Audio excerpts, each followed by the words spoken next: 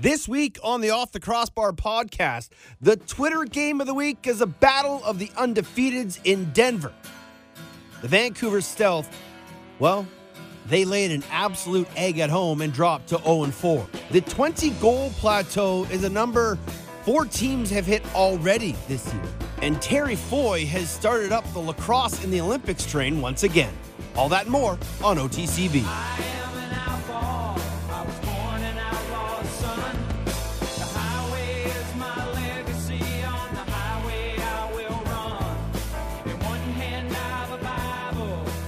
What is good, lacrosse fans, and welcome to another edition of the Off the Crossbar podcast here on SoundCloud and NLL Radio. My name is Teddy Jenner. Thanks, as always, for stopping by. Other topics of discussion this week: early challenges, maybe some possible suspensions, and a lot of WLA, BCJ, and Senior B news to come your way. If you want to get a hold of me at the show, you can. Fire me an email, teddy.jenner@gmail.com. Or you can hit me up on Twitter at Off the Crossbar. There's an E on the end of cross. Do we start with Vancouver? Or do we wait? Unfortunately, we've had this position far too many times, and it's really tough to watch sometimes, and it's tough not to just absolutely call everybody out, because I've done that before and done it with other teams before. But what I saw in the first half of that game Saturday night could very well have been the worst half of lacrosse I have ever witnessed by a team. It was one of those halves where nothing could go right for the Vancouver Stealth. And you have to hand it to Brad Challoner and play-by-play man Jake Elliott for doing such a professional job at calling that game. Because when it was 17-1 and the route was clearly on, they could easily have let that broadcast go. But, surprisingly, much like the fans in Vancouver at the game, Elliott and Challoner did a great job. I just called Jumbo Elliott. Don't know why that happened. I was using last names. But Jumbo and Brad did a wonderful job keeping that game entertaining for what it was. But on the field, nothing went right for Vancouver. And it's just been that kind of season for the Vancouver Stealth, and especially for their offensive guys. And especially for a guy like Rhys Dutch, who still only has 1 goal on the season. On a night where everything went wrong, Rhys Dutch had zeros across the board, 3 shots on net, 6 off, 2 loose balls, and 9 turnovers. Now, this isn't a rag on Rhys Dutch. I'm just highlighting how bad of a night it was for the Vancouver Stealth. It didn't help that they lost 3 guys by half due to game misconduct. However, I applaud those gentlemen's efforts to not only try and spark their team, stand up for their teammates as well.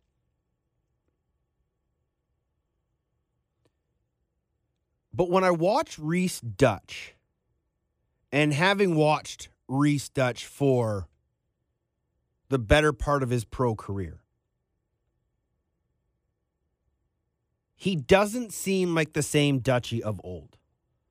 And I know he had some work on his leg done in the offseason. I believe it was Achilles or ankle surgery, something along those lines. But he doesn't seem to have that same power, strength, agility to get underneath like he used to. Maybe defenders are playing him different, but he doesn't seem to be like the Reese Dutch of old. It also doesn't help that of those 6 shots that were off net, I would say 3/4 of those shots were deflected or blocked and never actually got on target. Not him missing the net, but because it was blocked, tipped, whatever. And that continues to happen for Reese Dutch. And Jake had mentioned it at one point during that game, and they commented about it and said, another block shot on a shot from Reese Dutch. But another thought that came from that game was in that opening quarter where it was, 11-0 after 1? 10-0 after 1? I don't know how many offensive shifts the Vancouver Stealth truly had. Like quality 5-on-5 shifts. Toronto had the ball for pretty much the first 2 minutes of the game. And then every time Vancouver would get it, they would try and push it in transition, and a transition guy would take a shot and would go back the other way. Or they would throw it away, or they wouldn't get a quality offensive possession because it took them so long to get over half and get settled. Maybe a full minute, maybe 3 at most, of offensive full 5-on-5 time in that first quarter. Not going to win in many games. A lot of people say, you know what? Well, it would be great if they could win a faceoff. Yeah, that's probably true. Brad Cree went 14 of 20 at the dot.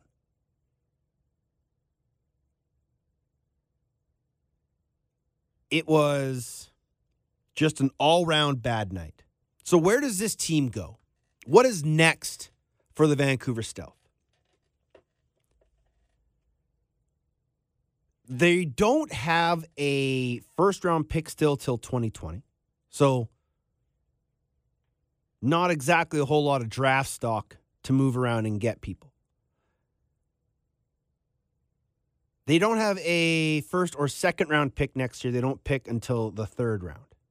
So the future doesn't look bright. They have some good young talent. I wouldn't say they are booming with youth because, again, haven't had a first-round pick in a few years. And the first pick they took this year was Ryan Fournier, and been pleasantly surprised. Fournier has actually been a bright spot for Vancouver in transition. 3 goals and an assist, taking some draws.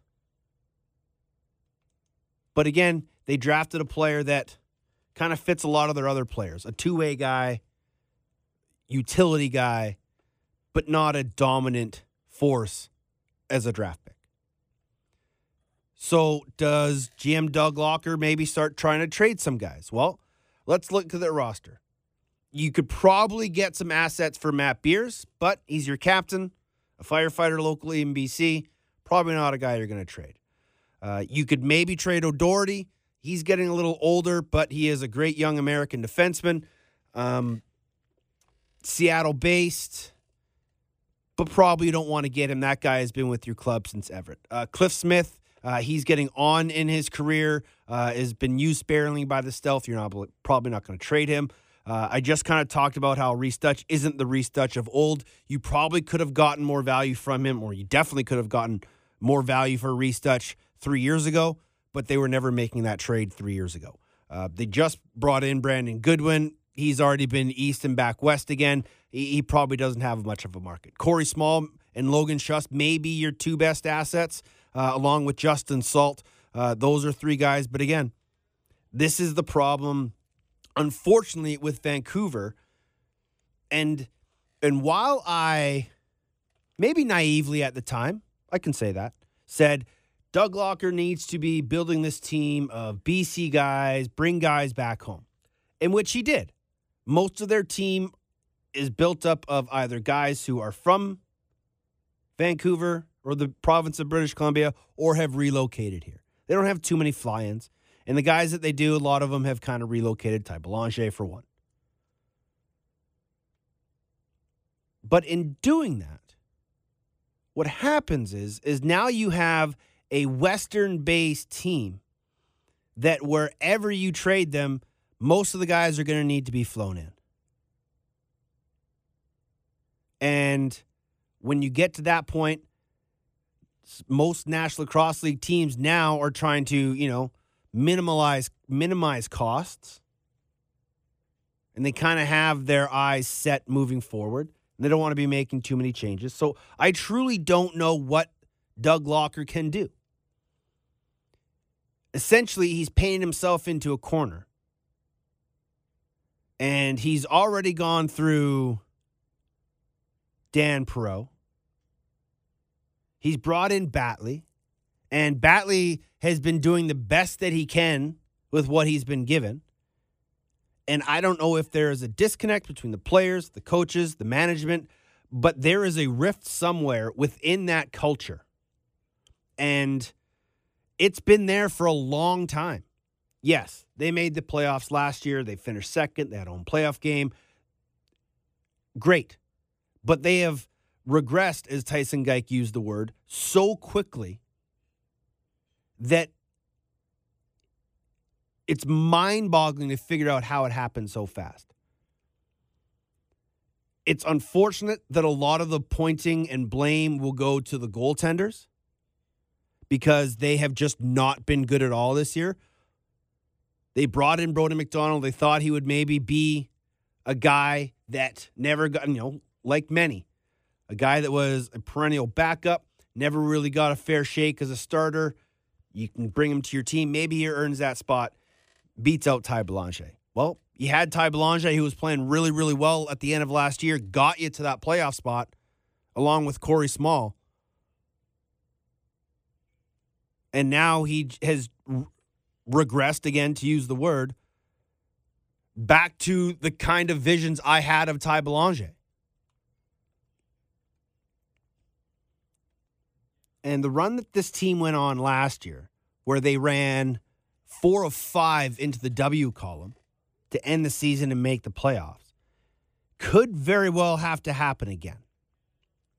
The silver lining, I almost said the good thing, but it is a good thing. The silver lining for the Vancouver Stealth right now is that they are only 1 game out of a playoff spot as it stands. Calgary, 1-3. Vancouver, 0-4. It's going to be a dogfight. As I expected, and as often seems the case in the National Lacrosse League West Division, that there is going to be a dogfight, and there could be a quick fix for Vancouver. We don't know what was said. I'm sure there's rumors, and we can all speculate, and we've all been there that have been there. They had a closed-door meeting after that game. 40 minutes, as it were reported. And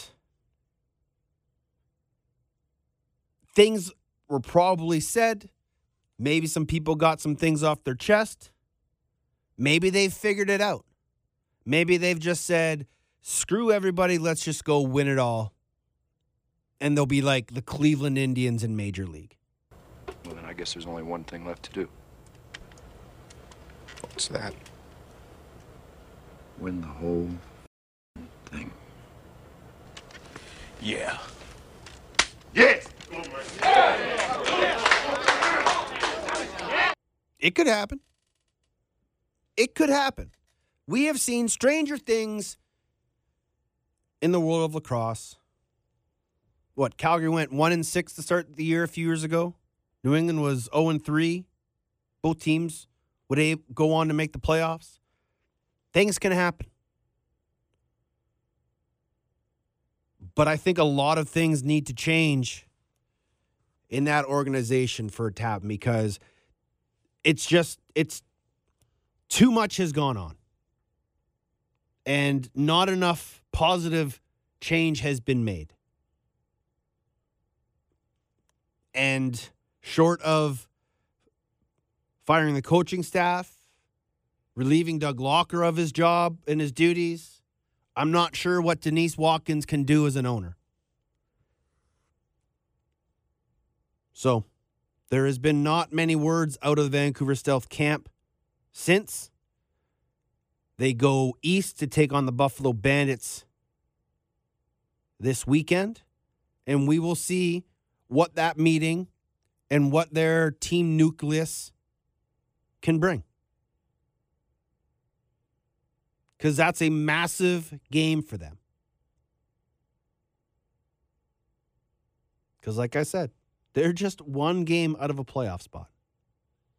So as dire as it may seem, you go on a run 4 or 5. You can put all of that behind you. Forget about it.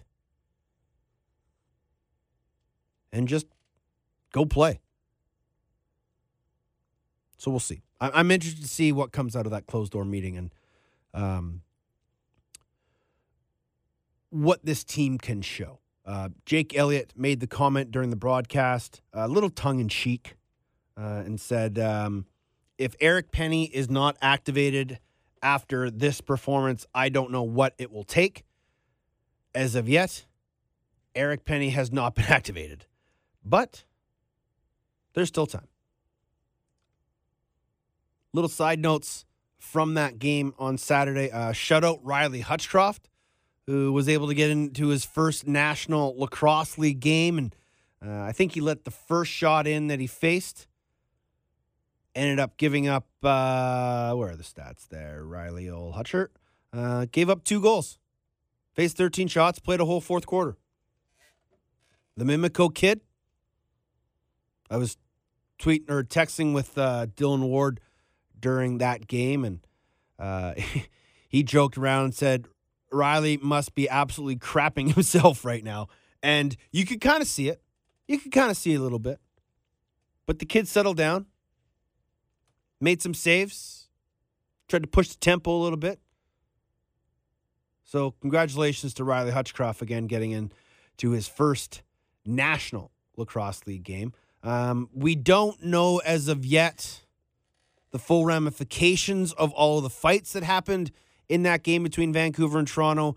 Cliff Smith and Brody Merrill, Joel McCready and Brock Sorensen, Hostrauser and Suter. 3 really good tilts. Cree and Hawkesby went in the third quarter. Wasn't much of one Cree doing more than Hawkesby. Actually, that was a pretty good fight now that I think about it. It was the Reinhold so-called try and fight roughing penalty that I was thinking about. I would imagine that there's going to be some suspensions. The Suter, McCready, that whole shebang happened right as the whistle blew. So smart of them to wait until the whistle blew, but it'll be interesting to see who they deem the second fight in that situation, because those players could be enforced with a supplemental gross misconduct or match, and find themselves suspended for being a part of the second fight during a stoppage.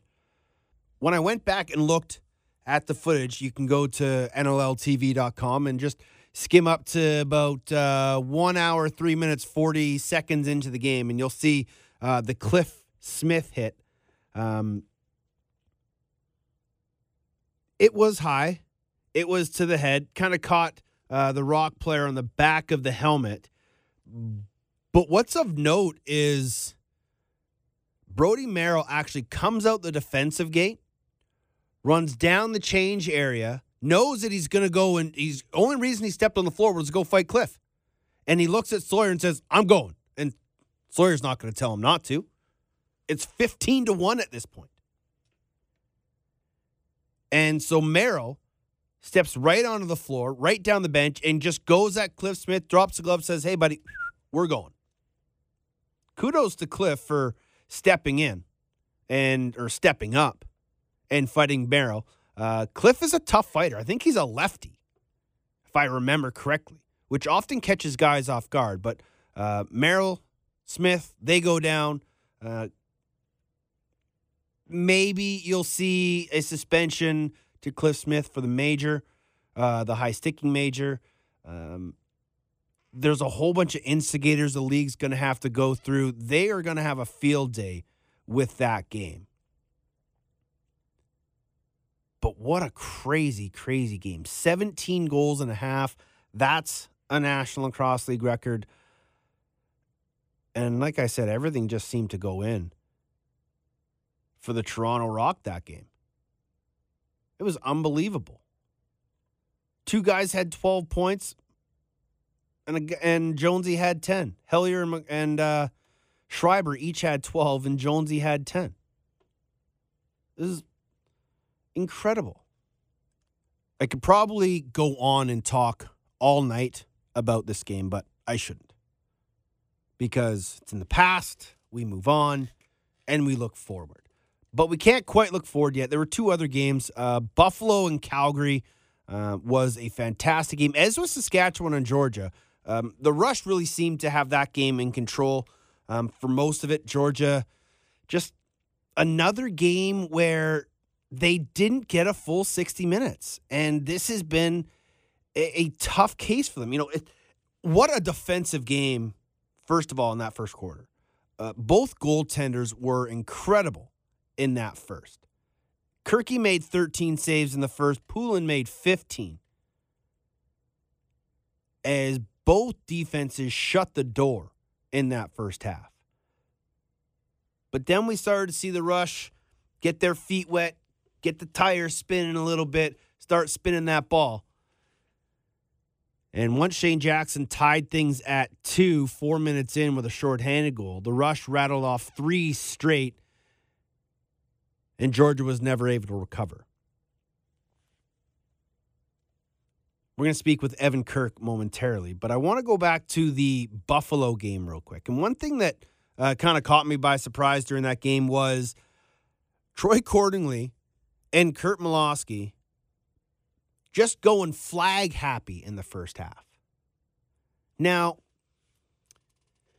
it's sort of a double-edged conversation in that they're throwing the flags because they think the call is wrong. And so then we get the replay and we get the challenge, and the referees goes and figure out if the call was right or the call was wrong, and they make the decision.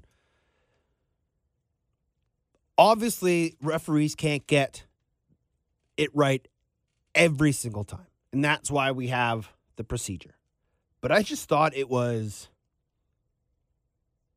crazy to see literally goal, flag, challenge, play continues. Goal, flag, challenge, play continues. I think it was 3 or 4 in a row almost. But I think both coaches threw 2 challenges in the first quarter. If not 3 of 4, you know what I mean? I'd never seen it before. But it just goes to show how important goals and games are these days. And when you know it's going to be a close battle like that Buffalo-Calgary game was,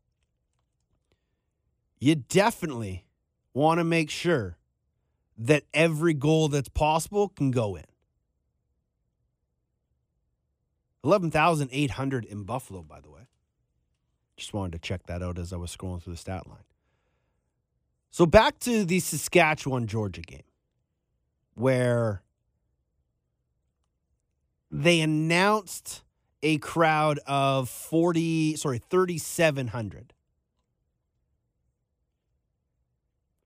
It's kind of like Vancouver. It probably should be more. But it's kind of what you expect. And you just kind of have to live with it. And unfortunately, I don't see many things changing to help their attendance, but their play is getting better for the Georgia Swarm. Their power play is getting better. Overall, that whole team is starting to, find their groove again. They just ran into an absolute buzzsaw that is the Saskatchewan Rush. And everyone, not everyone, there is a certain group of people, Tyson Geik, who keeps putting it out in the universe that it is possible that the Saskatchewan Rush run the tables and go 18-0. Well, for that to happen, they're going to have to go through the other team that is still yet to lose a game. And that is the 3-0 Colorado Mammoth. It is your National Lacrosse League Twitter game of the week. Myself, John Gallant, Jamie Shuchuk will have the call from the Pepsi Center on Saturday. And I'm not sure I've been excited for a game like this in a while. And it's not too often that you get two 3-0 teams battling early on in the season. Well, I guess if they're 3-0, it's early on in the season. But this has implications. This is the first game to start the tiebreaker. It's to keep the undefeateds going. It's to remain at the top of the West and the top of the National Lacrosse League. And it's a bit of a statement game because it's the ever-potent Saskatchewan offense versus the continually stingy Colorado defense. And I, for one, cannot wait. So earlier in the day, I caught up with one of the participants in that game. He is one of the new members of the Saskatchewan Rush. He is goaltender Evan Kirk, the 2016 National Lacrosse League Goaltender of the Year. We'll be going up against the 2017 Goalie of the Year in Dylan Ward in what should be a fantastic goaltenders duel. And when I caught up with Kirky, I asked him how he's enjoying his new club.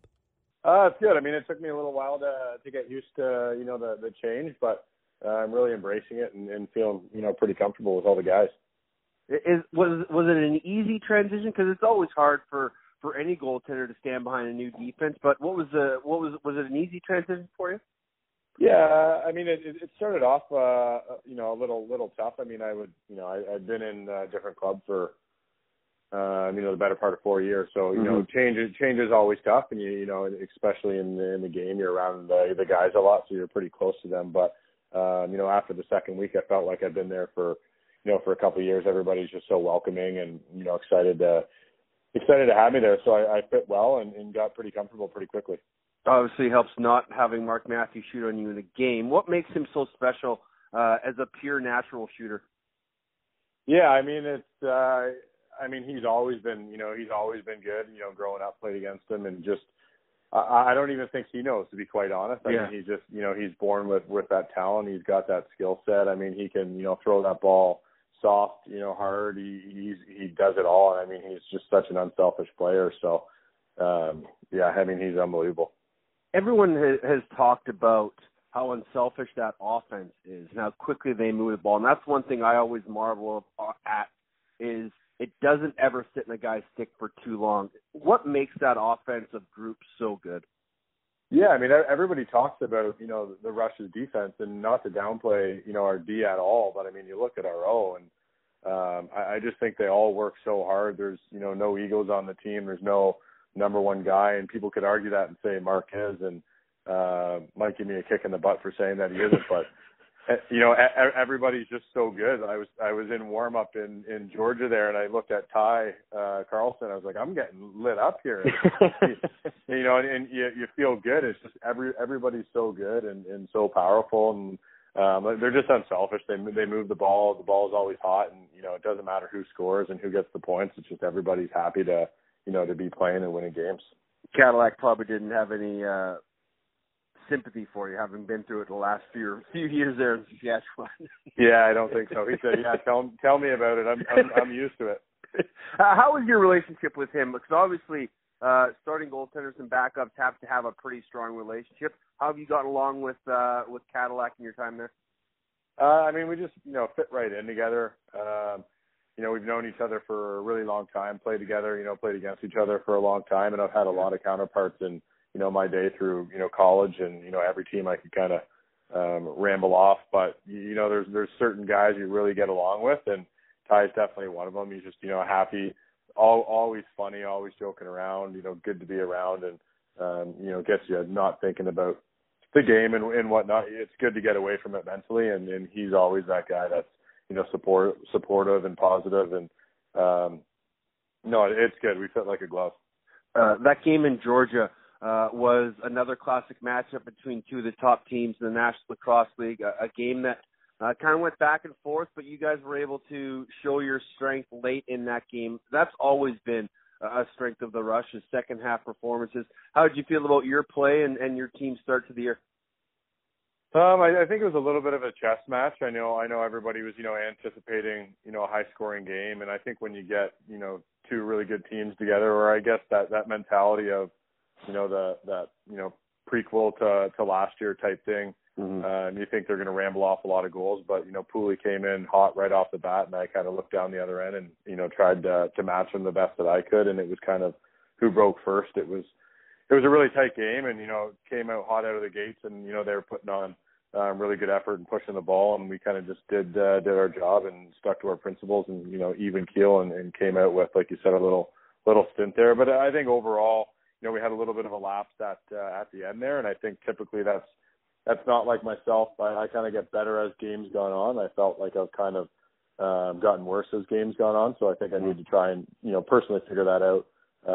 But, lucky we had the cushion that we did late in the game. So is that going to be a hard change for you, you think, or is that just a mental thing?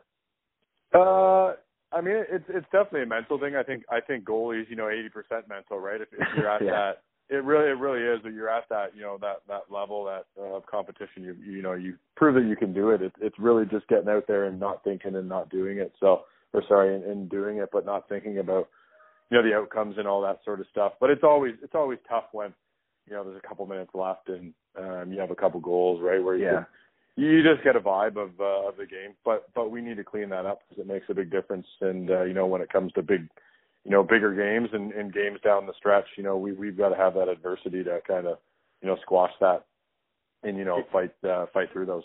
Yeah, absolutely. If you look at some of the scores this year in the National Lacrosse League, there have been some numbers put up by offenses. A couple over 20. You guys put up 24 in New England. Toronto's put up 20 on back-to-back weeks. What do you liken that to? Is that just an anomaly that teams are getting hot at right times? Is that the new ball? Or is it just a rare thing where offenses are having good nights? I think it's a collection of things. I think in the past, I'd say maybe 5 or 6 years, it's slowly gone up. I mean, I could be completely wrong stat-wise, but I just feel that, the league has gotten so much better where, you look around the team. I mean, Georgia, for example, look at every offensive player on that team. Yeah. They're all threats. They're all shooters. I mean, you go back to our team, look at all the guys. You go back to that, saying of a number one guy or a number 2 or 3 guy on that offense. Everybody could be a number 1, 2 guy on, any given team. I just think the skill sets, just so deep on every team where it kind of allows those guys to have, get more points. So like if one guy's, covered, the next guy's open. And I just think the rule changes where, the 8 seconds push the ball. Like there's just, you got to drop it or you got a penalty. It really forces the game. And I was watching some film, just seeing how, back and forth a lot of these games are. There's just so many opportunities to score. And when you get such good players and the skill level so high, I just think that's the reason why. So once there's I think there's expansion. I think, it will water it down slightly. And I still think there is a lot of guys to kind of fill those voids. But I think just because every team is a powerhouse in their own regard. As a goaltender, I know you probably didn't watch much of that Toronto-Vancouver game live. You were just finishing your game down in Georgia. But as a goaltender, do you feel bad and do you empathize with guys like Ty Belanger and Brodie McDonald in that first half where just nothing was being hit by their body? Yeah, I mean, I've been there. Every goalie has, and it's definitely tough. And I don't think that really showcases who they are, and even Vancouver as a whole. It's just one of those nights, where things aren't going their way. I mean, you look back at when it was the Montreal game. I mean, there was 32. And it probably, I don't know who it was against. I mean, you could probably tell me, but it was probably Calgary. It probably wasn't a great night for them. It's just those happen, when teams are clicking, it goes their way, and it was just, because you probably won't have that for another 10 years or so, right? It's just, it's just such a rarity, but you definitely feel bad for someone because, you could be there, and I'm sure I've been there in the past if someone left me in, they probably could have hung up 24 on me as well. So. Yeah. This weekend, you guys make the trek to take on the Colorado Mammoth, a rematch of last year's West Finals. What's the mindset of this group going in and knowing that undefeated is on the line, but obviously a win is more important. Yeah, I mean, I don't look at, things like undefeated and, stats, all that sort of stuff. You just want to win. You just want to get better, to be honest. Yeah. I mean, you want to have a good game, and you want to, you're traveling, into their barn, and, you could see them down the road, and it's a pretty substantial game, especially in the West Division. And yeah, I just want to play well and, kind of learn their team and kind of get some experience playing in Colorado. I've only played there a few times, so just getting the vibe of that place. So Yeah. I'll be in that area. So just a good game, to be honest, is just what I'm looking forward to and focusing on that process. A quality matchup between you and Dylan Ward. What do you like about Dylan's game, if you had to give him some positive critiques? I mean, it's hard not to give him positive critiques. He's playing really well. I just think he's so, patient, right? He's come a long way, and Dill's, they've had faith in him there, and he's played really well, and he's doing some good things for them. And he just plays a solid game, right? And that goes from the summer to the winter, and I think that all comes from being from Orangeville. So you're going to throw that in there. Yeah, I mean, you just got to look down the other end and try to do as good or better than he's doing, just because it's going to be such a tight game, shot wise and skill wise. So you just got to try and outmatch that goalie, no matter who it is. Away from the floor, you're doing a lot of work with the folks from Under Armour, and it's something that I've never really seen before in the National Lacrosse League, is the amount of guys who are getting quote-unquote personal endorsement deals from Under Armour. And I think it's fantastic. More guys using the same branded equipment, looking good, feeling good, and being taken care of by the Under Armour family. How important is that to Under Armour to get quality guys under their stable? It's huge. I mean, the league's gone through some changes in the past couple of years, and knowing that we were going to kind of, make that assessment over the last couple of years, we kind of set that in plan for this year. But to be honest, it's pretty easy to get guys to want to sign on to a product like Under Armour, just because it has so many facets to the game. It's not only in lacrosse, it's outside of lacrosse. So I know most of the guys were wearing it without a contract. So trying to get those guys on board, like I said, was pretty easy, and we're super happy to have who we have right now. We've got 62 athletes in the NLL, and we're trying to make a big push to get involved and do as much as we can, with those guys. So they're all, picked for a reason, and happy they've done such a great job, and we're really excited to have everybody on board. Well, when the league looks good, the players do as well. Kirky, keep up the great work, my friend. It's always a pleasure to catching up with you. Great start to the season. Hopefully you get a little bit less luck Saturday night, but I wish you all the best and a great game against the Mammoth. Sounds good. I appreciate it. That's Evan Kirk of the Saskatchewan Rush, goaltender. As I said, the 2016 National Lacrosse League Goaltender of the Year. He and Dylan Ward will go head-to-head in a battle of goaltenders who lead the National Lacrosse League in goals against average. Ward, 8.67. Kirk, 9.67. Both played equal minutes. Wardo has 14 more saves and given up 3 less goals than his counterpart, Evan Kirk. But both guys have a good familiarity with each other. Both guys know each other's style and know each other quite well. It might happen to be because they're from Orangeville. Evan Kirk's birthday is the day before mine. I had no idea. July 22nd. Shout out Leos. Actually, yeah, he is a Leo. Full blown. Nice. I like him even more. Tangent. Back to the goaltenders. This is 2 goalies who are at the peak of their career. And they've gone about their transition into the National Lacrosse League differently.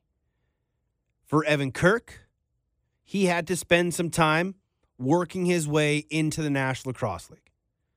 Split time when he was in Minnesota, started to become a full-time guy in Philly, and then once the team moved, he was the guy. Actually, ever since he got to the Wings, Black Wolves franchise, he's become the number 1 guy. So it took him a little while, 2 years. But now he's an everyday starter, an all-pro, and a goalie of the year recipient. Dylan Ward, 4 years younger than Evan Kirk. Also a goalie of the year, also an all-pro. However, he was third overall in 2013. And his stats, well, he has been the guy in Colorado ever since he got there. He was given the number one job in 2014. And strangely enough, his goals against numbers have fluctuated every year he's been in the league, which is kind of odd. He was 11.6 call it his first year. Then it inflated to 12.5. Dropped to 10.3 in 2016. Last year, the year he won goalie of the year, he actually had a worse goals against average at 10.89. And now he's at a paltry 8.67. He is the best goalie in the league as it stands, but Evan Kirk will be right there, standing tall at the other end of the floor. Not quite as tall as Dylan Ward, but tall enough. Now, for Colorado to be successful and to win this game this weekend, they are going to need to find a way to slow down the number 2 scoring offense in the National Lacrosse League based on goals for. They have 54 goals in 3 games. Colorado will need to stay out of the penalty box, which they're pretty darn good at. But they must play aggressive, but keep their sticks in lanes, because I have yet to see a team move the ball as well as Saskatchewan does. It's incredible to watch how quickly that group moves the ball. Colorado has gotten better this year at moving the ball offensively, hence why they've been so successful out the front door. But with a quarterback like Mark Matthews, to watch that offense is just incredible. So Colorado's defense, which doesn't care that it has no Dan Coates and no Cam Holding. They miss him. They wish they had him, but they have moved on and they are playing incredible defense. Pat Coyle's system is phenomenal. Dylan Ward steps up and plays his game, which allows that defense to play the way it does. The defense is really kind of built around Dylan Ward's game style. And when you watch, and you closely watch, not just kind of gaze your eyes and just see what goes on. When you watch how intricate that defense plays and the adjustments they make in game, it's why teams have had such troubles against them this year. And Coyle is going to have to devise a strategy to limit the opportunities that the Rush have. You have to make sure you're picking up loose balls in your own zone. That is a massive key. You cannot afford to give the Rush second and third resets. Not only will your D get tired, but it just gives them more opportunities to pepper the ball. They need to take care of the ball in transition, take the opportunities when they're there, but if it's not, pull out, let your offense do their thing. I'm really excited for this game on Saturday night. I hope you are too, because it's such a wild, wild game. And it could be, I don't think it's going to be, but it could be a 17-15 kind of game. It could also be a classic 9-8 game. If they get to 20 goals, either of the teams, it will be the 5th time this year that it has happened. The 20-goal plateau was only hit 5 times last year in its entirety. And we didn't get the first 20-goal game until January 21st when Buffalo beat Vancouver 21-15. And yet already in the first 4 weeks of the season, we've had it 4 times. I don't have an answer. I wish I did. I don't want to say it's the signature balls because then everybody should be scoring 20 goals.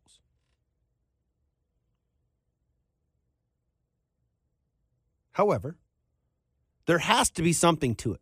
There has to be a reason why teams are just blistering their opponents some nights.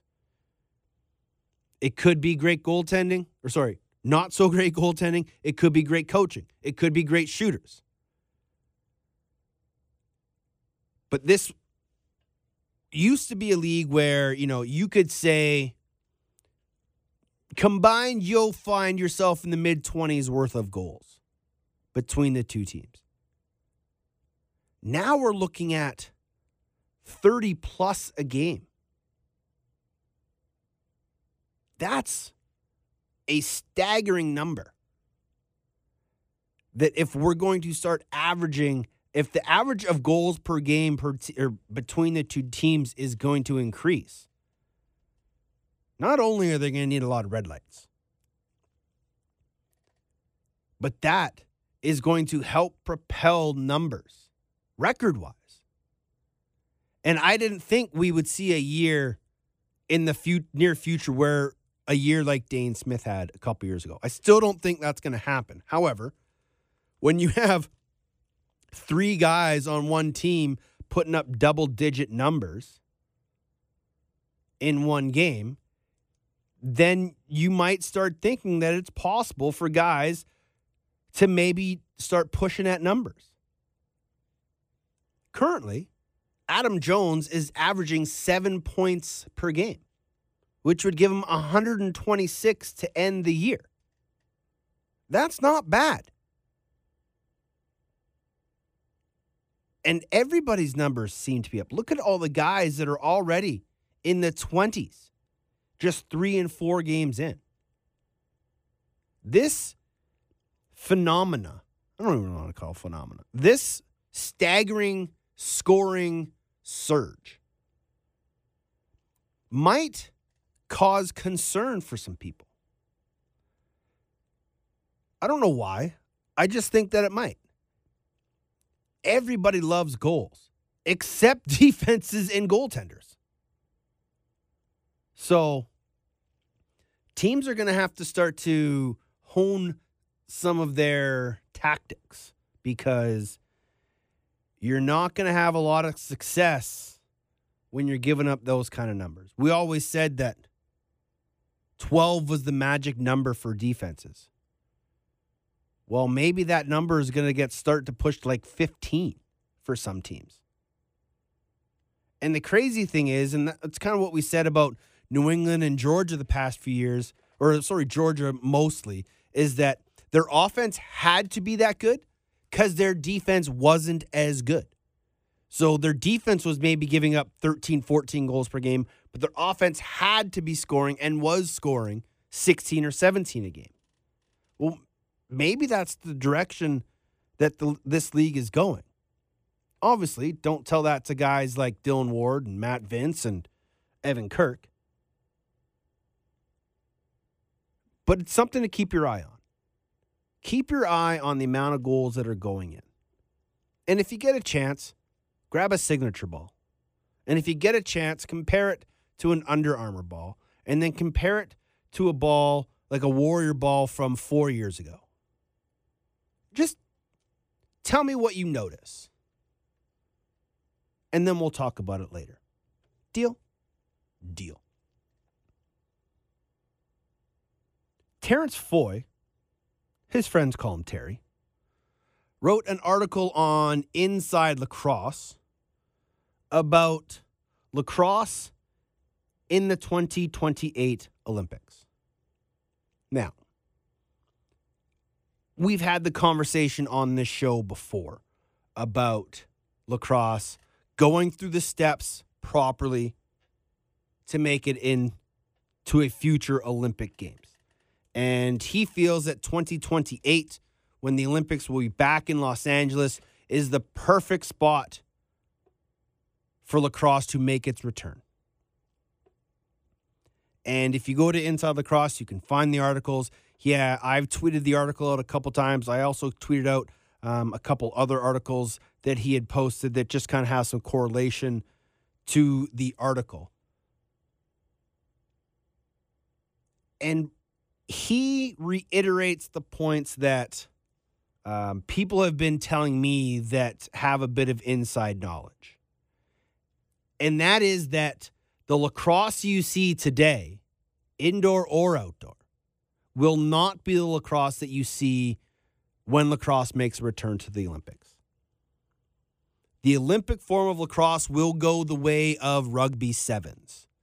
It will be a modified version, a much more sped up version, a condensed version. And I think that for the purpose of the Olympics, it's great. Because the Olympics is all about fan engagement and appealing to the masses. Not that the current games and styles don't, but it's going to have to adapt. It's going to be on half fields or shortened fields. It's going to be like 7 or 8 aside. You can expect, and these are a couple points that Mr. Foy brought up, that there would be some form of a shot clock, that they may not allow long poles, which I think is a great idea. There would be no offsides. And I'm saying this because most likely it's going to be the outdoor game that makes it to the Olympics, not the indoor game. So, do you like the idea of, let's call it, a fourth form of high-level lacrosse? Men's and women's would essentially play the same style of game, the same field, the same lines, the same general rules. The discussion of helmets has come up, but as T. Foy says, that as long as men's sticks have pockets and you can fire the ball over 100 miles an hour, they're going to be wearing helmets. But it is a very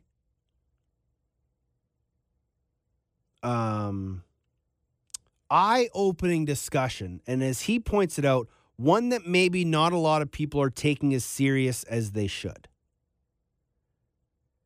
And not only is the discussion, going to be had, it's currently happening. Because look at the steps the IOC or that the FIL has already done. These are linear steps, as Foy calls them, towards IOC recognition. They adopted WADA, the World Anti-Doping Agency policies. They joined the Sport Accord. And the third was acceptance into the International World Games. And that happened last year when women's lacrosse was in Poland at the World Games. And so, as he points out, the next stage is for the FIL to receive IOC recognition. And that could happen as early as this year. And so, if it gets accepted and recognized by the IOC, then we better start putting the wheels in motion to figure out what kind of game we're going to play. And you can't just create a new version of the game and make it take off. We're not all Casey Powell, and this isn't speed lacrosse. Although it's pretty darn fun. We're going to have to sit down with governing bodies and people who are decision makers that truly are going to be able to have an open and honest discussion about it. And we're going to have to come to a decision of what kind of lacrosse is going to be played, what rules, what style, what field, what equipment. And then we're going to have to basically create new players to fit this mold.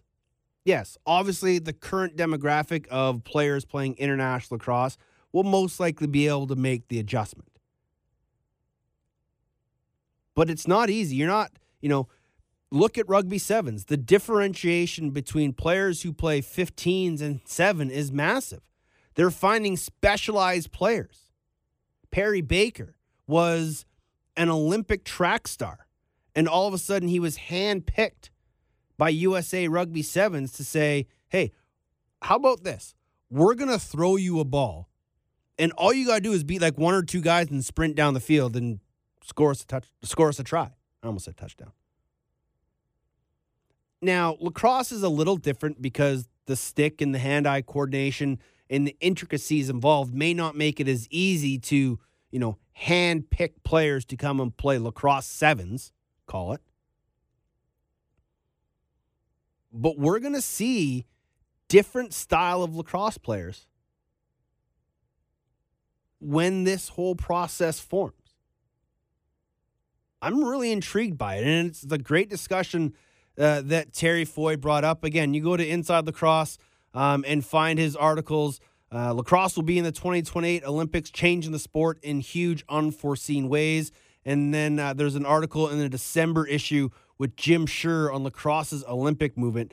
Jim Scherr is a former U.S. Olympic Committee CEO, and he became the FIL's first CEO in May. And so his job is going to be crucial to the growth of lacrosse and the movement of lacrosse towards the Olympics. So head over to Inside Lacrosse and check out those two articles. Like I said, I posted them on Twitter at Off the Crossbars where you can find me. So go check them out because it's a discussion that needs to be had. It's going to be had. It's currently being had.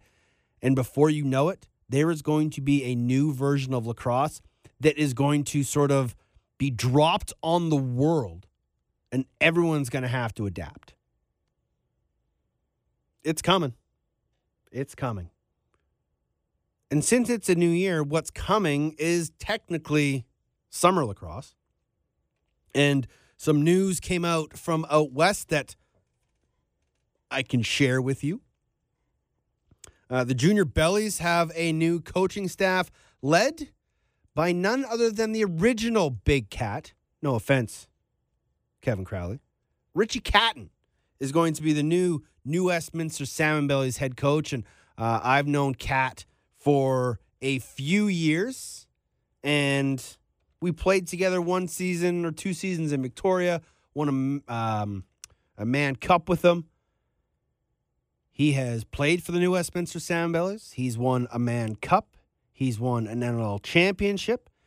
He was formerly coaching the Junior Bellies as an assistant. He is now their new head coach, and will be joined by Sheldon Powdor and Darren Fridge, which will be an interesting trio.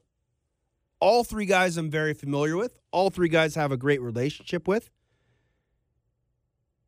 And I'm interested to see how they become a cohesive coaching staff.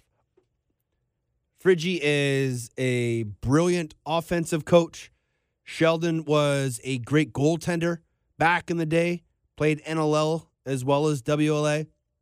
And Richie is a very, very intense and intelligent defensive-minded coach.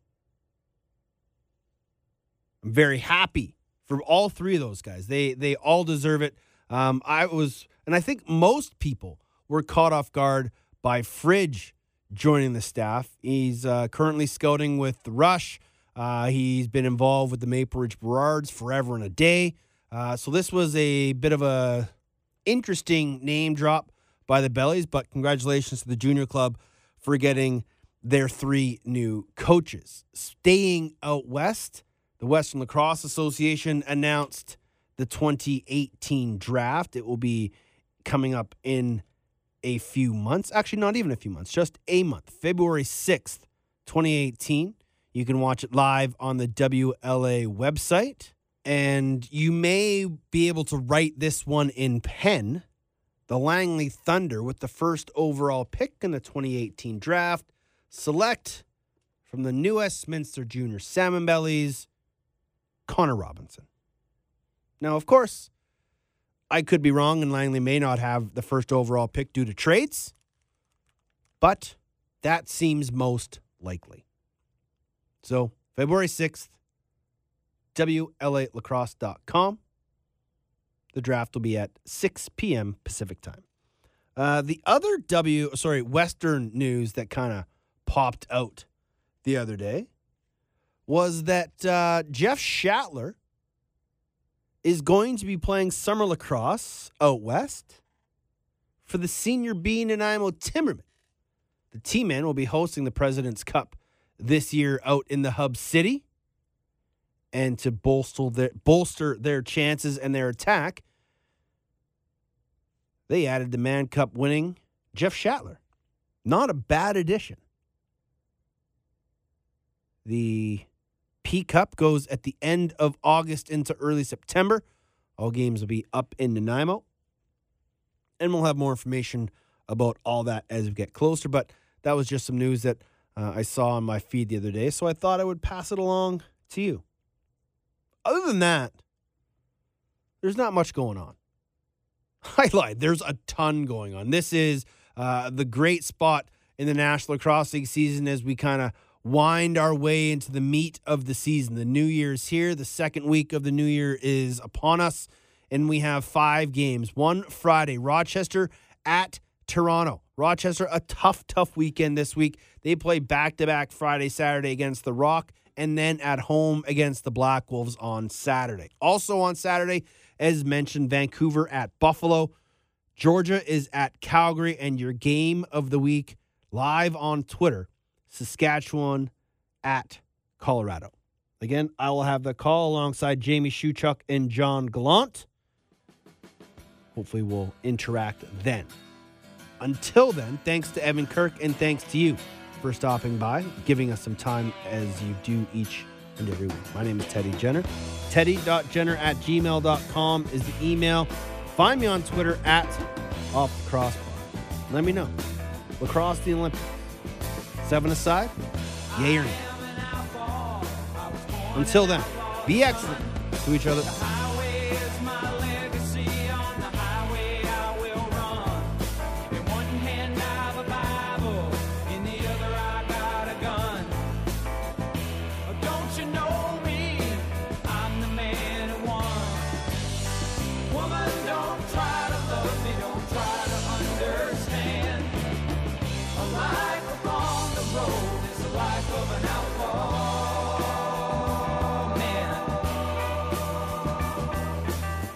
First left my woman, it was down